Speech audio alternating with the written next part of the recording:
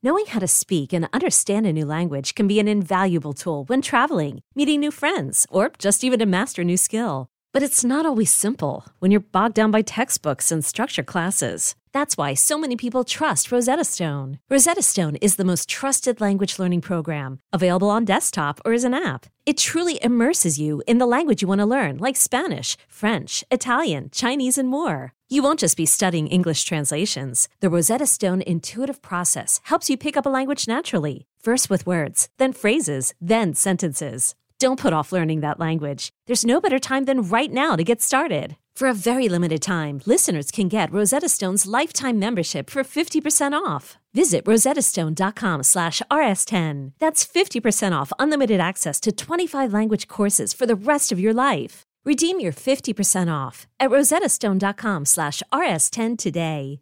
Given how quickly AI is advancing, given how quickly disruptive technologies are advancing, given how much damage it's doing to our civil society, what the behavioral impact that it has on our kids, there's no question this is urgent. And I will say that unlike all the other crises that I have in the book, this is the one that if you ask me, Ian, is this a Goldilocks crisis? Can we get this right?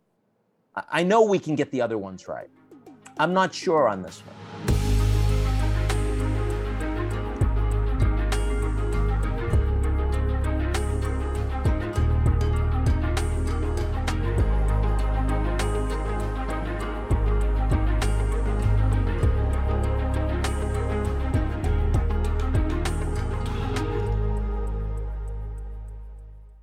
Back on Forward, author of the brand new book, The Power of Crisis, How Three Threats and Our Response Will Change the World, founder of Eurasia Group and G0. You know him as Bill Maher's best friend.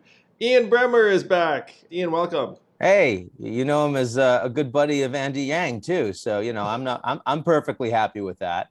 Me too. So grateful.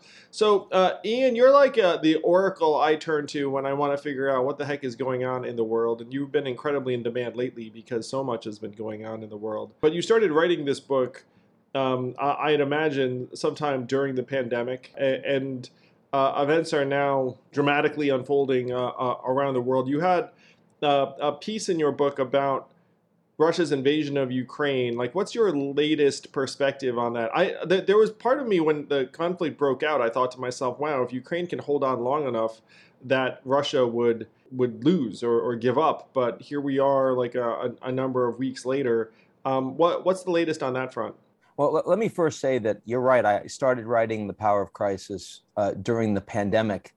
And the idea was that we are in a target-rich environment right now in terms of global crisis. There are all sorts of people that are writing books that are telling you the sky is falling and the wheels are going to fall off. And you and I have never been comfortable with that kind of analysis. We want solutions. And I thought that there was really not only space for, but really necessity for one book out there that said, how is it that we can and are taking advantage of some of these crises to deal with some of the challenges that have made us increasingly very anxious and despondent over the last decades. And indeed, we are. And starting with Russia-Ukraine, which wasn't an active crisis when I started writing the book, but certainly was by the time I finished it. It's absolutely true. I mean, think about just in the last day, Finland is now going to join NATO. And in very short order, Sweden's going to make that announcement too. That wasn't remotely possible before the Russian invasion of Ukraine. Indeed, NATO was adrift. President Macron said it was brain dead. And now NATO not only has a mission, but it's more consolidated. The Germans are spending the money on defense that 4 successive US presidents have begged them to do, and they refused. The Asian allies are all coming to the Munich summit in June. They're much more aligned as well. So it's not a pivot to Asia instead of Europe. It's the world's advanced democracies working together in response to this horrible decision by the Russian president to invade a country, a neighboring country of some 44 million people whose only sin is to want to elect their own leadership. So, yeah, we can get into how it's going. But I mean, the first thing we should say in how it's going is that actually the West looks more coherent. It has more leadership. Democracy seems to matter more. And indeed, 3 months in, there are 6 million Ukrainian refugees in Europe, but the Kiev government is still standing. And Zelensky is still president. And almost no one would have presumed that, certainly not Putin. And the reason he invaded is precisely because he believed that the West wouldn't be interested in and willing to respond. I think if he had an inclination that this crisis would mobilize the West to actually respond effectively, he wouldn't have invaded in the first place. So good thing that Putin didn't read my draft. Well, it seems like he badly miscalculated. I was in D.C. last month, and I met with a couple of senators who just come back from Ukraine and visiting the front. They were actually in Poland. I'm not sure if they went through to Ukraine, but they were meeting with the Poles in particular to see how they could be helpful. That trip didn't go to Ukraine. That trip went to Poland. I think they went to they were in Georgia, they were in France, and they were they might have been in Italy too.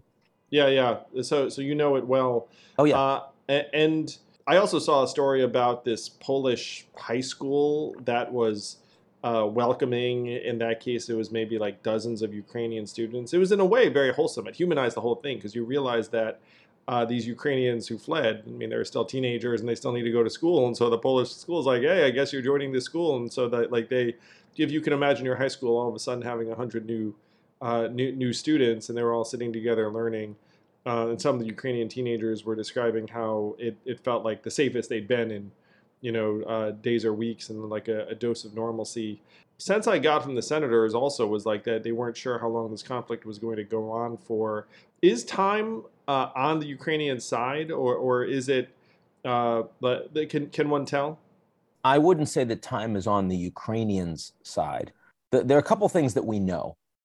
We know that Russia has become a pariah for the G7. That the relationship between Russia and the US and Europe has been broken, and that's permanent. We're not going to unfreeze their assets. We're not going to start buying energy from them again. Once that gets cut off, that's it. And that's a G20 economy. That's unprecedented since the Soviet Union has collapsed. It's a really big deal. We also know that Europe is much more cohesive, that the EU matters a lot more. It mattered more coming out of the pandemic because they responded in a unified way, in a way that the United States, frankly, did not, but also in response to what they see as an existential threat from Russia to all of Europe, not just to Ukraine. It's very real. It's very immediate for them. And that's one of the reasons Macron ended up winning much more easily in the second round once he started a campaign, which was late. Because people recognize, we can't have a Eurosceptic president when we're facing this kind of a threat from Russia. It's just, we need the EU. And that's a good thing. Even Poland, which was much more Eurosceptic. Now, you mentioned Poland. They're accepting millions of Ukrainian refugees in their home. They're taking a lead in Europe in wanting more leadership on security and defense, more leadership on economic integration. Those are all positive things for democracy around the world. You want that kind of an example. But let's be clear. We already know of thousands of Ukrainians that have had war crimes committed against them, tortures, rapes. Oh, terrible. We've seen what's happened in Bucha. We've seen what's happened on the ground in Melitopol. And there's going to be so much more of this. This is going to be the defining issue for generations of Ukrainians whose lives are being completely uprooted. And the fact is that Russia spends 10 times as much on defense as Ukraine does. So it's true that the West has done a fantastic job, and the Ukrainians have done a fantastic job, very courageous in fighting and ensuring that they can keep most of their country. But this is an act of war, and there's nothing from Putin's speech on Victory Day, so-called Victory Day, May 9th, which in principle celebrates when the Soviets defeated the Nazis. But this year, of course, Putin made it everything but that. There was nothing from that speech that would lead anyone to believe that he's going to back down, that he's going to withdraw his troops, that he's thinking about suing for peace. In fact, they're presently moving towards formally annexing much of the territory that they've already managed to occupy. So I think as we look forward another 3, 6, 12 months, the best possible scenario for Ukraine is that they manage to fight the Russians to pretty much a draw, and we get a frozen conflict. And then the West and maybe others, maybe even the Chinese, who have privately said to many people that they'd be interested in potentially sending peacekeepers if we could get a ceasefire. There is a possibility that you could get a frozen conflict that leaves the West much stronger and much more cohesive, and constrains this unacceptable, unspeakable damage that's been done to the Ukrainian people.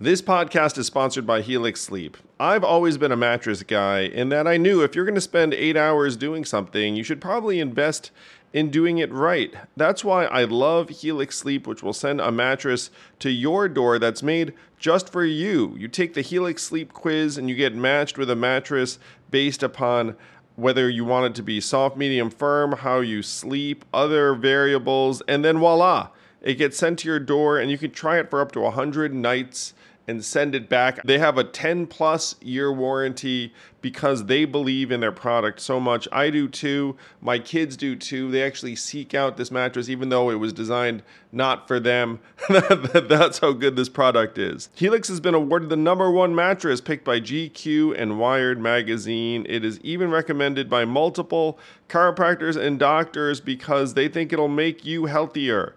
Don't take my word for it. Helix is offering 20% off all mattress orders and 2 free pillows for our listeners. Go to helixsleep.com/yang and use code HelixPartner20. This is their best offer yet, and it won't last long. With Helix, better sleep starts now.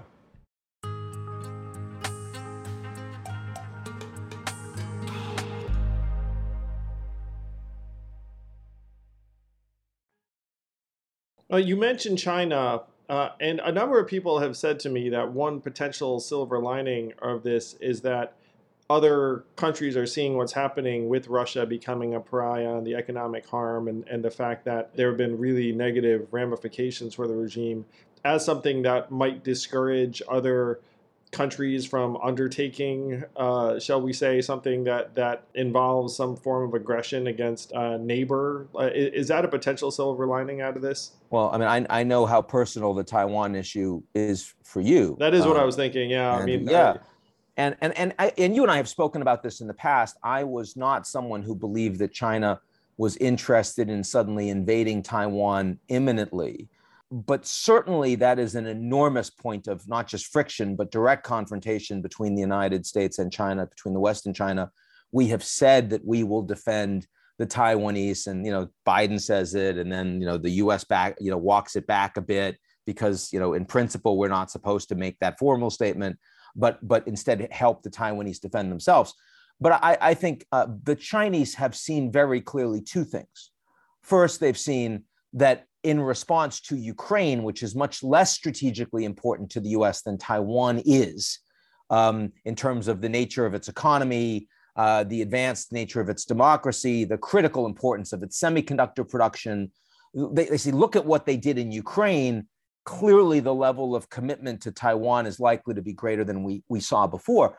And when Putin met with Xi Jinping on February 4th, 20 days before the invasion, back in the Beijing Olympics, and he basically said, they announced this great friendship without limits. And he said, look, I'm going to attack Ukraine.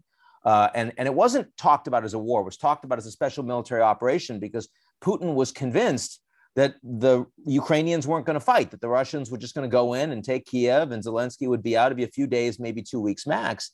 Well, the Chinese are seeing that is not what has happened, and that the Russians are performing very badly on the ground. And this is a military that hasn't fought for decades. And that's part of why the Russians aren't capable, aren't ready. And the Chinese absolutely take a lesson for that because the Chinese military hasn't fought for decades. And so they're looking around and going, we may not have the capacity to respond to the Americans if Taiwan gets chippy or the East or the South China Sea gets chippy in a way that we think we do. We better go back and sharpen our pencils on this. So I think it buys time. I think it creates some realism on the part of Beijing. And I think it creates greater understanding that American military power and allied military power, including the Quad, including AUKUS, and bolstered by the Indo-Pac economic framework which is being developed, none of those should be taken lightly by a government in China that frankly has more than its own share of problems this year. Yeah, when you talk about those problems, there have been images and videos circulating about some of the lockdown efforts in Shanghai in particular, where I do have family. And one of the things that I've heard from multiple people is that there's a lot of anger and resentment in China among the Chinese where their leadership is concerned. That there's also a rise in nationalism is what I hear. It's like there's a lot, there was, as of last year, frankly, like a greater degree of animus towards like the U.S. But anyway, from what I'm hearing, and this is just from half a dozen people. Anecdotal, yeah. Yeah, I know personally that they're suggesting that there's a lot of anger and discontent towards the regime at present. I mean, in the same way that in Russia, the overwhelming response is anger at the West. And as the economy gets worse, they're going to blame the West for those sanctions. They're not principally going to blame their own Russian government. If the war is not going well, they're going to say NATO's fighting us. This is the reason.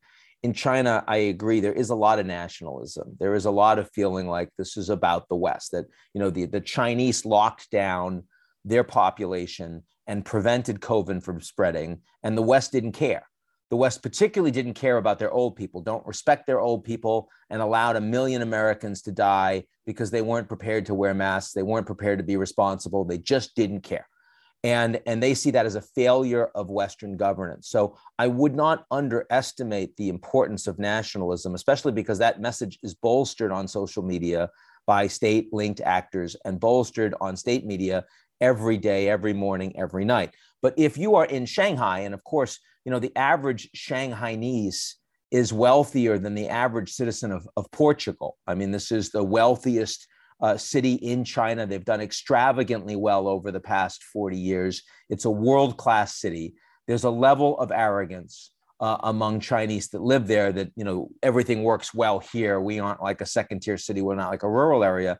And then suddenly a 4-day lockdown becomes a 1-month lockdown, and they're having, and it's managed badly, where children that are tested positive, are stripped away from their parents, where pets are taken away and culled, where, they're having a hard time getting food. They can't leave their complex. They're not getting good information.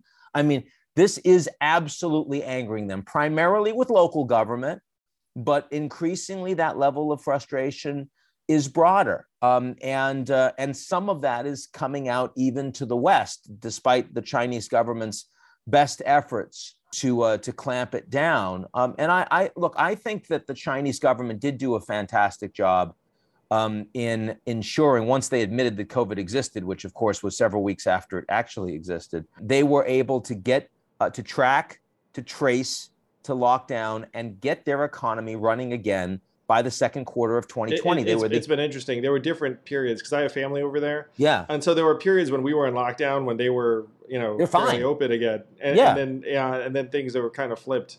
I mean, they were going to nightclubs and they were proud of that. Yeah. They were very proud of that. But what really hurts me, and this is, I mean, looking at my book, looking at The Power of Crisis, I mean, this was a failure, is that this pandemic did not in any way bring together blue states and red states in the US, or the US and China. And what we're seeing right now is that the Chinese, in their arrogance of the government, are so unwilling to support the US and Europe in sending them mRNA vaccines that work. We have the single greatest commodity in global surplus in the world right now. When you have inflation and challenges on supply chain everywhere, the one commodity that is in greatest global surplus are mRNA COVID vaccines. We have produced the living hell out of those things. We have them. We can give them to you. In Africa, the problem is not that we don't have vaccines, it's that they don't have the infrastructure to deliver them to the people. And so they'll expire before they can get into arms. China has that infrastructure. They can get those vaccines to the people, but they refuse to license Western vaccines because they can't admit that we got that done faster and better than they did. Who cares? Yeah, Like who we're cares? one humanity. It's one virus that morphs over time. We have to work together. And the Chinese absolutely refuse. And you know what the horrible thing is? The reason they're refusing is because this crisis isn't big enough. They think they can deal with it. They see the light at the end of the tunnel. They're going to get their own mRNA vaccines by the end of the year. They can handle the lockdown. Xi Jinping gets his third term. They can pump enough money into the economy to make it work. They're too stable. They're too rich to actually, and the crisis was too small. COVID didn't hit them bad enough to require us to get beyond ourselves and work together as one people. Yeah, that is the theme of your book, which I enjoyed a great deal. And it opens with a story that I did not know, which is of Reagan and Gorbachev getting together. And then Reagan asks him a question is like, hey, if aliens invaded and we were fighting them, would you help us? And then Gorbachev's like, sure, I would. And then Gorbachev shares the story later. And then decades later. And then some people take it somehow as like a negative on Reagan. And I was like, you kidding? It's a great question. It's a great sentiment. I'm really glad that was like a bonding experience for them. And I felt like a lot of your book was around like, okay, what are the aliens of today? Yes, that's exactly, that turned out that Reagan was apocryphal. He was decades ahead of his time. Because if you talk today about COVID, or you talk today about climate change, or you talk about the potential of World War III with the Russians rattling their nuclear sabers against the West, these are the conversations that we have to be having. Okay, well, none of us want this to happen. And so, no, we don't trust each other. Democrats and Republicans, we don't like each other. We're really dysfunctional right now. Americans and Chinese, we don't trust each other. We're trying to contain each other. But I mean, if you're facing this kind of an imminent existential crisis, wouldn't you, just like Gorbachev, be willing to set aside your differences to fight the aliens? And the answer has to be yes. The answer has to be yes. And the fact that the answer hasn't even been yes in the United States between Democrats and Republicans, which is why you started your new party, right? I mean, you're one of the very few Americans that not only, a lot of people are angry about this, but how many people are willing to try to do something to respond to it? Well, why did we get Andrew Yang? You could have done lots of other things. I ask myself that same question every day. Well, we got you because the American political system was increasingly broken and dysfunctional for decades. And you said, okay, I'm going to do something about that.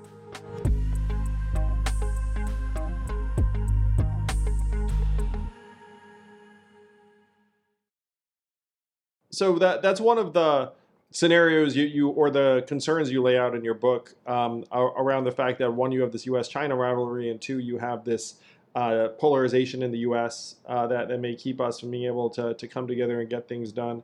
And you pose as potential unifying threats, I think one that everyone can understand very readily, which is climate change. And one of the things I love about you and the book is that you are ultimately very constructive and positive, saying, look, like, if you wanted to, you could have green Marshall Plan that applies not just in one part of the world, but actually creates the right incentives for both developed and developing countries to start meaningfully addressing climate change. Well, the Indian government India did not have a spring this year.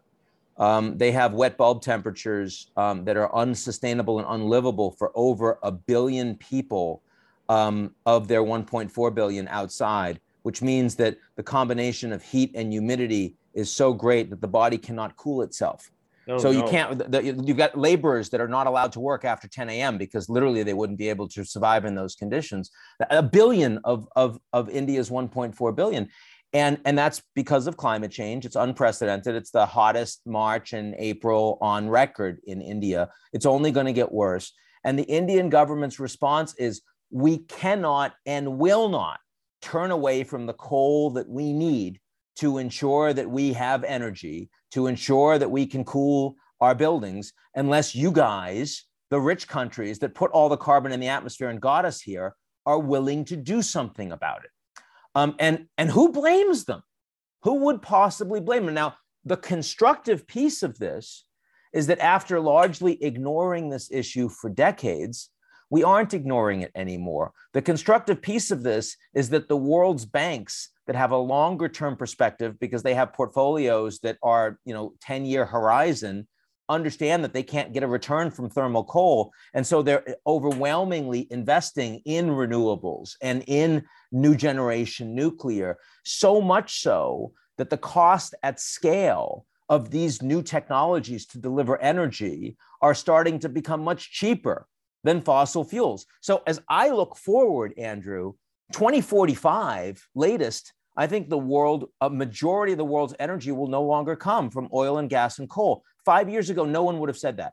And that is a direct response to crisis. And it's despite the fact that the Americans are divided and dysfunctional. It's despite the fact that the Chinese don't trust the Americans and vice versa, because everyone on the planet sees this as a problem. So young people came out and they said, we're not going to buy from you as companies unless you take this seriously. And the banks did it, and the Europeans did it, and the Japanese did it. And when Trump pulled out of the Paris Climate Accord, the mayors and the governors said, no, we're sticking with it. And they did. So I call this a Goldilocks crisis. It's not so big that you're despondent because you know you have no shot, and so you just curl up in a ball. And it's not so small that you couldn't be bothered.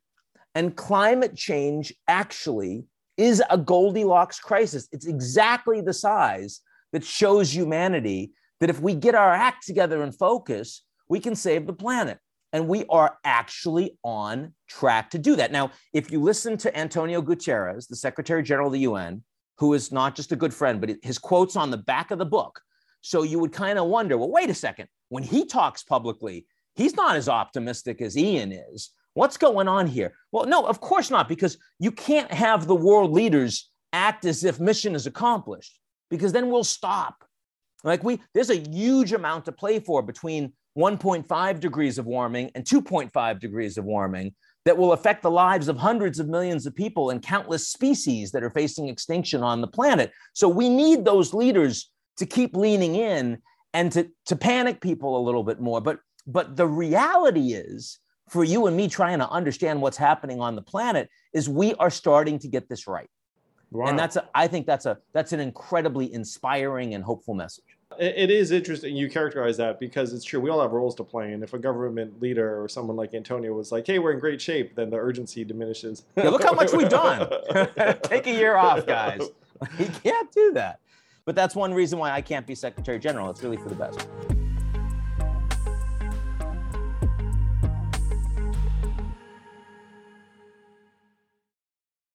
So the next solution you propose, which is something that I'm 1,000% for, we're talking about it back during my presidential campaign.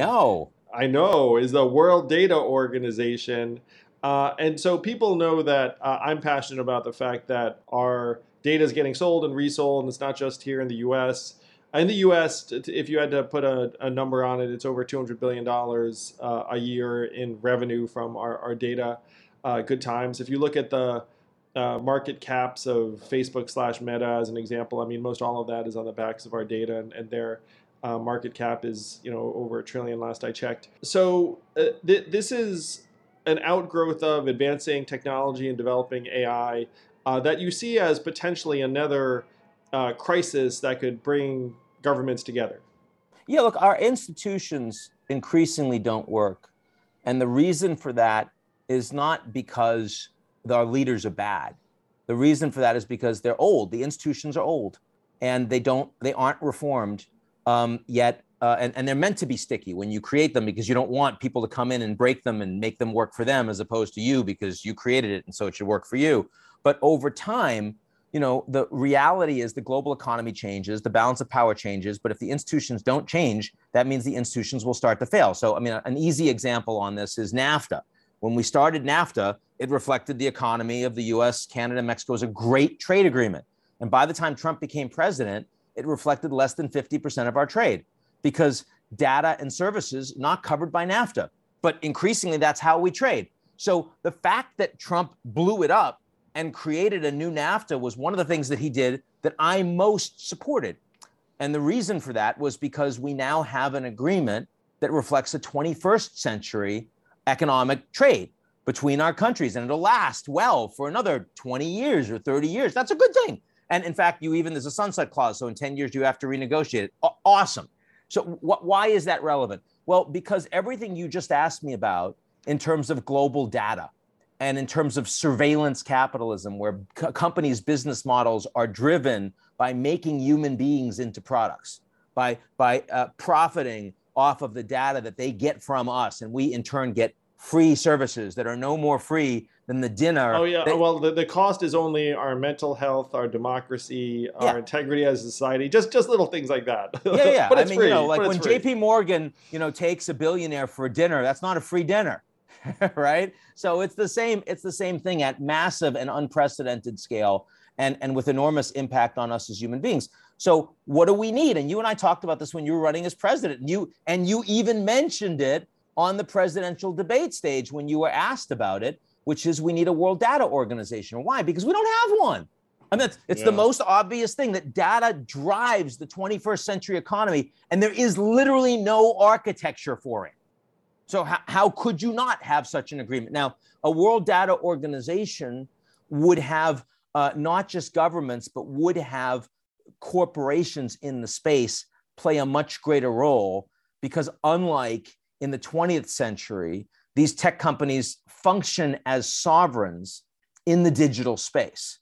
So it's going to need to be more of a multi-stakeholder approach. 21st century solutions increasingly look like that. Climate change solutions increasingly need corporations and banks in addition to governments, right? Because in reality is that's how decisions are made. That's how power is diffused these days. But there is no question, given how quickly AI is advancing, given how quickly disruptive technologies are advancing, given how much damage it's doing to our civil society, what the behavioral impact that it has on our kids, there's no question this is urgent. And I will say that unlike all the other crises that I have in the book, this is the one that, if you ask me, Ian, is this a Goldilocks crisis? Can we get this right?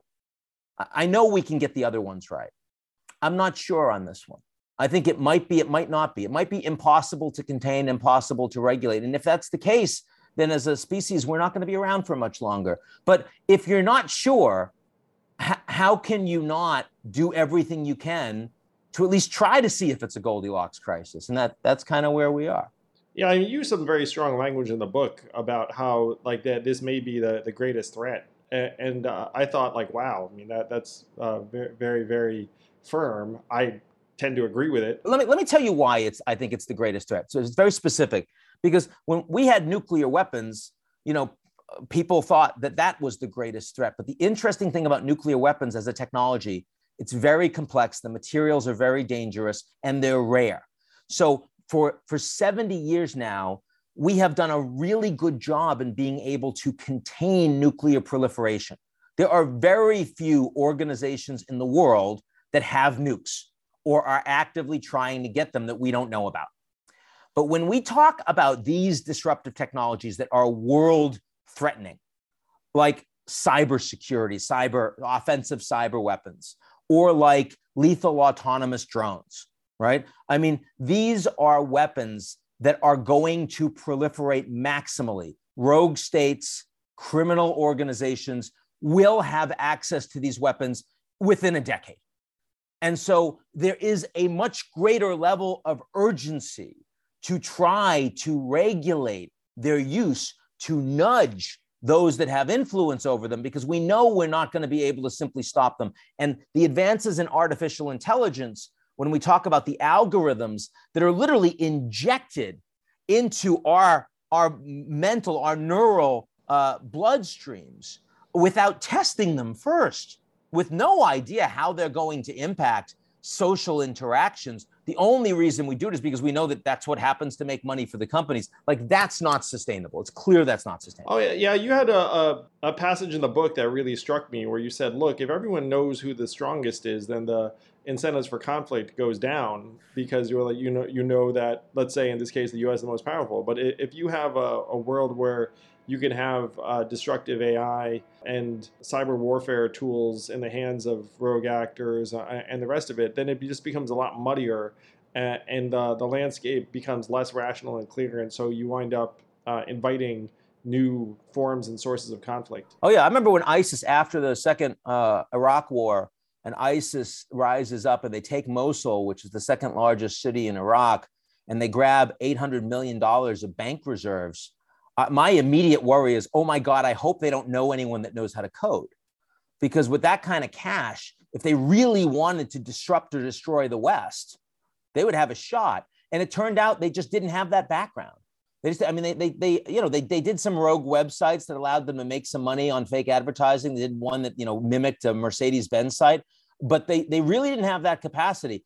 That's not going to be true in wars and massive displacements and asymmetric conflicts in the next decade, 2 decades. It just won't be true. Reading it, I was like, yeah, this is happening, and it's going to be very, very difficult, because you can imagine a world where it's just so much harder to somehow safeguard or secure a site or a system or infrastructure or network than it is to try and attack it, in my mind. It's like, and it's one of the struggles we have these institutions now, is that you have a political figure who has to come and say like, hey, we're ready for X. And then you're like, in reality, it's like, come on, like we know that if someone really was determined, like, there are all sorts of vulnerabilities.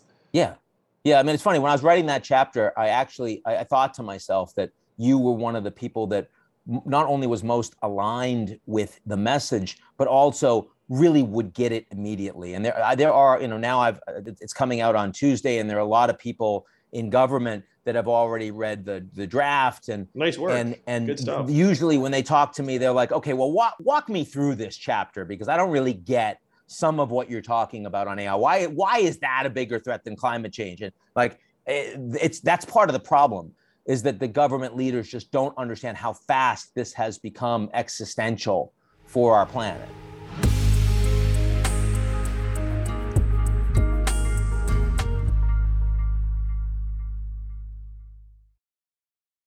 I feel like the EU is the furthest along in terms of its data protection, its regulatory approach. Many people think that they're quite adversarial with big tech. They're looking at having a tax regime that it includes data. I happen to think that they, there are a couple of things I tweak, but they have like the best approach I've seen out of a government. My hope is that the U.S. follows the EU's lead and adopts what California did around its on GDPR. Yeah. And to me, like, the argument was, like, I helped out with that California referendum that got higher data protections for Californians. And then the argument is, you go to other states and be like, why the heck do Californians have these rights and protections that you don't? The hope is that maybe you can get state governments to get their acts together faster than Congress. Ideally, eventually Congress would follow suit. And then if you had the US and the EU approaching this in a similar way, then maybe you could have the seeds of the World Data Organization, because those would be the two biggest actors. So that's what I see as the path. I don't know, when you say, like, you're not sure that this one's the Goldilocks scenario, like that would be my shot at it, is start at the state level and then try and get it across Congress. So I'd tweak it a little. I would say it's the EU, it's Canada, and it's Japan, because those are the countries that are most aligned on the regulatory side, but also don't have the big companies internally. So it's a lot easier for them as a consequence. Yeah, makes sense. Right? Why is the EU so effective? Because they don't have, the lobbying and the capturing from local European companies that are so powerful. And I think, but together with that process, you need to find some of the private sector actors that are most aligned. And that, just in the same way that Larry Fink from BlackRock, it's not like he cared about the environment more than other financial actors, but he was the one that first understood that the world was going to move in that direction. And he thought, if I make that big bet early, I will have a huge advantage over my competition. So if you can convince a couple of the tech players that, no, the world is going to move in this direction, you're going to need to treat data very differently. And if you're first, you'll actually have the ability to play a much bigger role. Right. And you'll be able to build the products that will be much more effective in this new global order. And so take a bet on it. And yeah, you're going to have to do the equivalent of giving up the thermal coal early, but it makes sense for you. I think you want to find and get a few of those companies involved early. And those companies exist. And I think if you do that, then you have a really good shot of getting the Americans on board. Now, here's one problem is, what do you do with the Chinese? Because there is a credible argument here that the reason why you can't regulate the American companies too hard is because the Chinese are at parity with the United States in a lot of these disruptive technologies. And if you do anything that weakens the American companies, the Chinese will simply end up with the dominant model.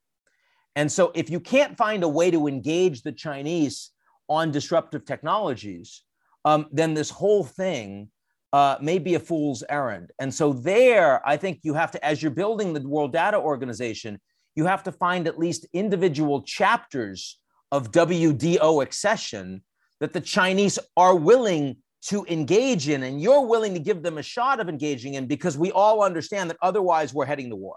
We're heading to conflict. Like quantum computing can't be just brought in-house right now. Right now, everyone that's involved in quantum computing is doing it in-house. There's no sharing in the public sector where there is in other parts of AI. And so when you talk to the people that are leaders in quantum, they don't know where their competitors are. And the danger is that, in the next 10 years, if someone builds an advanced quantum computer, that could make all cryptography obsolete. Yeah. And if the Chinese suddenly unveil that, or the Americans do, then suddenly the other country, is hugely on the back foot and would have reasons to engage in preemptive strikes, because you just don't catch up at that point. You get to be the superpower, the AI superpower, like forever, and create all the rules. And we should want to avoid that kind of sudden insecurity on the part of powerful countries. So this is a really challenging one, but I think that the way you're thinking about it is exactly right. And I'd like to believe that more people focusing on this issue will get us to better solutions, which is why I wrote about it. Yeah, I know you and I, it seems like we've both been influenced by and in touch with Kai-Fu Lee, who writes about this competition. So China has a couple of structural advantages in that they have more access to more data, and the government has a tighter relationship with their big tech concerns. I'm told the Chinese government actually invests directly in compute infrastructure where they're just islands of servers. It sounds very dystopian, like very matrixy. But it's working for them. Oh yeah, it's smart. Yeah. It's like they see AI as a crucial arena of competition, both militarily and economically. And like you said, in the U.S., our efforts are almost entirely company-led. And you want to avoid this sense of like an AI arms race, but that is what it feels like. Yeah, the problem is that directionally right now we're heading more into a Cold War with the Chinese on AI. And in part, that's because of the way we define national security a little more broadly than perhaps we should on some of these issues. So, the fact that we thought that, well, even TikTok potentially was something we need to get out of the United States because it means the Chinese have access to our data. That it's just different than Huawei, and we should treat it as such, and be clear with the Chinese. But secondly, because the Chinese themselves, for different reasons, kept out the Facebooks and the Googles from their country. And so some very powerful players in the United States don't see any utility in interdependence with China because they don't have it. And so they're willing to drive in a much more strategically competitive direction than the American Chamber of Commerce would on issues of manufacturing and services and the like. So those two things make it harder to have a global response. And if your response is we're going to regulate AI really well in half of the world's economy, that's not going to fix your problem. Yeah, it's true. Because every one of the crises that I'm talking about in this book don't work unless you have global agreements. You can't, like the pandemic, if you manage the pandemic really well in China for the first year, but the United States and Europe says, well, who cares? Then it's coming back with much more transmissible variants. And frankly, like if I were the Chinese government looking at that would aggravate me. Well, I was just imagining a scenario where you actually did get the U.S. and China to the table and they agreed on certain guidelines for AI. The fact is, I think both sides wouldn't believe the other side's actually going to follow through. And that's right. They would just, so that would be a very, very difficult one. And when you describe a scenario where someone announces, hey, guys, guess what? We cracked it. Like quantum computing, we could collapse your financial system tomorrow if we felt like it. And then the other side looks at it and is like, I guess we should do something to that capability.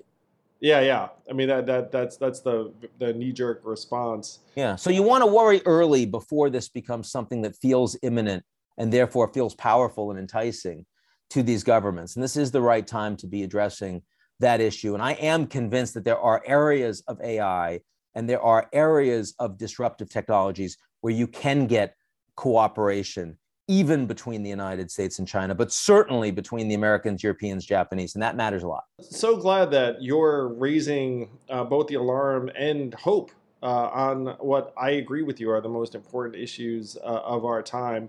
I'm not sure if we would have had pandemic on the list pre-COVID, though you did very correctly note it's like, look, people have been talking about a pandemic for years and years, but before this one hit, and that we're going to have others. Climate change, I think everyone gets. Disruptive technology, not everyone gets, but more and more people are waking up to it.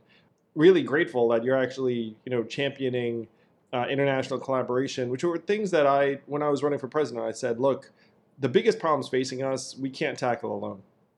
Yeah, we can't. It's true.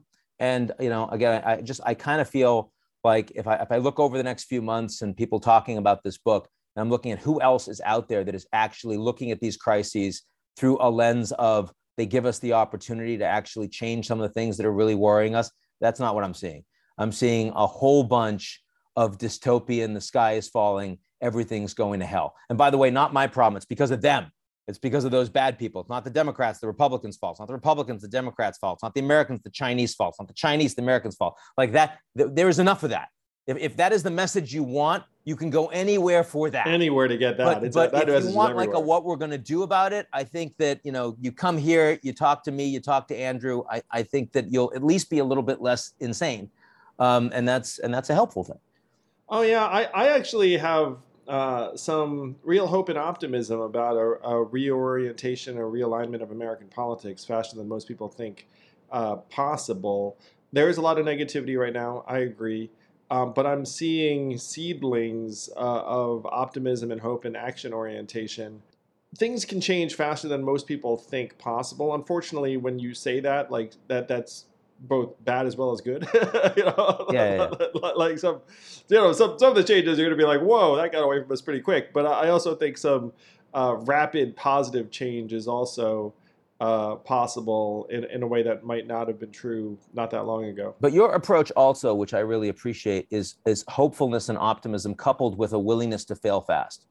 Like you are not someone that continues to try to beat down a wall if it's not working. You're like, okay, that doesn't work. I'm going to try this instead. And that we need to do that. This is going to be responding to crises effectively is also a period of profound experimentation and rigorous analytic intent that when something isn't working, you say, okay, that's fine. We still have this problem. Let's move to plan B. Yeah, amen. I mean, one of the things I'm trying to alert people to is that at this point, stances on different topics and issues at this point are serving as tribal markers more than anything else. Because the fact is, like, our political system is not going to deliver on, 80, 90% of the things that any of us would want. And so we have to try and fix that. And then we can go back to hashing out whatever disagreements we might have. And so it's interesting. I mean, it's the case I'm making because I'm sure it's true. It's not the case that Americans are accustomed to hearing because we're so accustomed to being tribalized and pitted against each other and said like, hey, they're the bad guys. It's like at this point, the system's the bad guy. And if we can get past that, realign the system so it responds to most of us or more of us at least, then we'll have a shot at it. And then we'll get together with some of these other governments and say, hey, look, guys, the U.S. is functioning again. To go back to where we started, I will say that Democrats and Republicans right now do agree, for however fleetingly, that Putin is a worse guy than their enemies across the aisle. Yeah, and you have highlighted some of the new cohesion and energy around NATO and democracy as a response to that. So hopefully the world will rise to the challenge, will rise to the occasion. And if it does, I think you'll be a big reason why. You laid out some incredibly ambitious, optimistic, yet practical suggestions for global responses to our biggest problems. And, we all owe you a debt of gratitude, Ian. And I owe you a debt for always giving me a better sense as to both what's happening in the world and what we can do better. So this book, The Power of Crisis, How 3 Threats and Our Response Will Change the World, is on sale right now. I mean, this podcast is probably going to come out on Monday, and so if you order it, the book will show up on your doorstep tomorrow. That's right. Excellent. Thanks, man. I see you real soon. I'm looking forward to it.